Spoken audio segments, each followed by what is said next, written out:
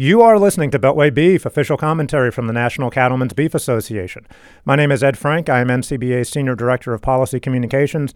Joining us this week is Bob Skinner. Bob is a fifth-generation rancher from Jordan Valley, Oregon, and the current president of the Public Lands Council.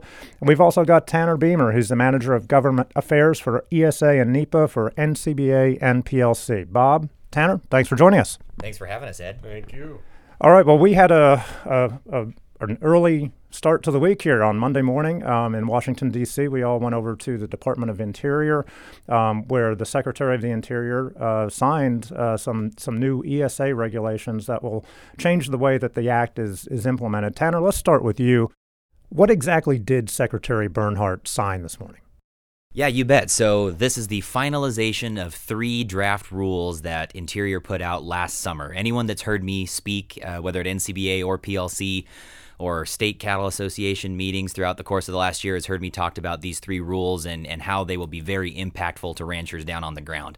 There is a lot of good stuff to unpack in these rulemakings, but the highlights are as follows. So the 3 rulemakings are dealing with different sections of the ESA. Section 4, which deals with listing and critical habitat. Section 4D, which deals with protections for species labeled as threatened. And then Section 7, which deals with interagency consultation. So just the highlights from each of those.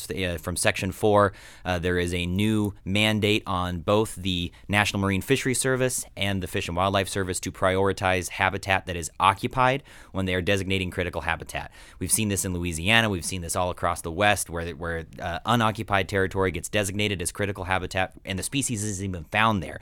And as we all know, that has major property rights implications for landowners. And so we're excited that the services is putting that common sense right back in and saying that in order to designate something as critical habitat, it has to actually be currently occupied habitat by the species. Over to 4D. So 4D rules are what the services implement when they are determining how to treat a species that is listed as threatened instead of endangered.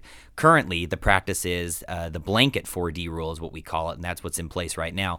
And that is all species that are listed as threatened are treated as though they're endangered with all the protections that come along with it. Obviously, if you're going to have 2 tiers of protection, there ought to be some differences between those two. And so rolling back the blanket 4D rule will allow the services to really look at that species, make a determination, and create a rule that will fit that particular species instead of using a one-size-fits-all approach. And then on Section 7, there's a lot of minute changes and substantive changes that will really just streamline the process, make it so much easier for these agencies to talk back and forth to each other, and will hopefully make it so that listing determinations and status reviews don't take the years and years that we have seen in the past. All right. Now, Bob, you were over at Interior with us this morning. What was your reaction to the Secretary's signing of these new regulations? Oh, I think it's a long time coming, and especially coming from a state like Oregon, where we've got salmon, sage grouse, spotted owls. We've got the whole list, and certainly what Tanner said was absolutely right. I have personally seen streams that are not streams. There is no way they could be classified as habitat, but they are listed as potential habitat. Therefore, areas like the Blue Mountains in Oregon are suffering from that, and there's just no reason in it. It was something that was pushed through by the special interest groups, and we've been suffering ever since. As far as what I saw this morning, I think it's been a long time coming. And I'd like to really thank our staff for engineering this thing and putting it together and getting it across the finish line. Yeah, and like you said, you've seen this firsthand. You're out there on the front lines. Can you just talk a little bit about how ranchers are partners in species recovery? Because, we always hear the environmentalists talk about, the press coverage of this has been pretty predictable today as the environmental groups have gotten, their voices out there saying gloom and doom on endangered species. But you're out there on the front lines. Just talk a little bit about how ranchers are partners when it comes to species recovery. Well, let me be pretty specific here on sage grouse, which is the big word in Oregon right now, well, across the Great Basin and in the West. And I'm old enough to remember when the sage grouse were just so thick that they were just so numerous that you can't believe it. But we had some things out there then at the time like 1080 There was indiscriminate use of poisons. Now, I don't think we should ever go back to that, but I think part of the problem was, and nobody's recognizing it formally, is that a spin-off of that is that the predators for the sage grouse, namely the avian predators, have increased. I've heard figures up to 2,000%, and I'm specifically talking about ravens. Everybody in the biological section realizes that ravens are probably the biggest problem with sage grouse, but that is what's the consequences of this potential listing is that the agencies don't have any way to look at dealing with a species. What they look at is the habitat.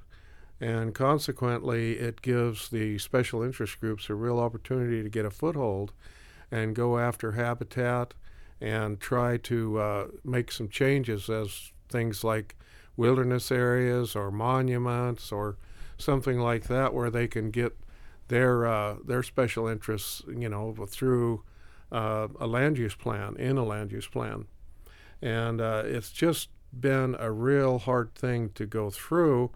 And I certainly want to compliment the Secretary Bernhardt, for pushing this through. And this administration has been a real joy to work with, and I sure look forward to working with them in the future.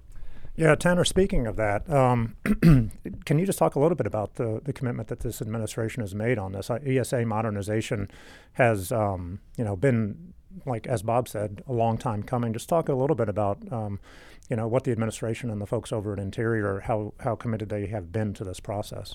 Absolutely. I mean, this administration has really reaffirmed its commitment to rural America and making sure that these processes make sense from a bottom-up approach instead of the other way around. As we've seen repeatedly throughout the past, whether it's Endangered Species Act, whether it's NEPA, whether it's other land administration, those types of decisions that are made by bureaucrats in Washington instead of field operators and ranchers and stakeholders out on the ground, they're the ones locally that are able to make those decisions and adjust to conditions on the ground, and they're the ones that really are the subject matter experts in all of these issues. And this administration, all across the board, whether it's USDA or DOI or CEQ, they've all shown a great commitment towards re-tipping that balance towards a balanced approach where federal partners and local stakeholders are on somewhat of an even playing field, and it's been a lot of fun to be a part of.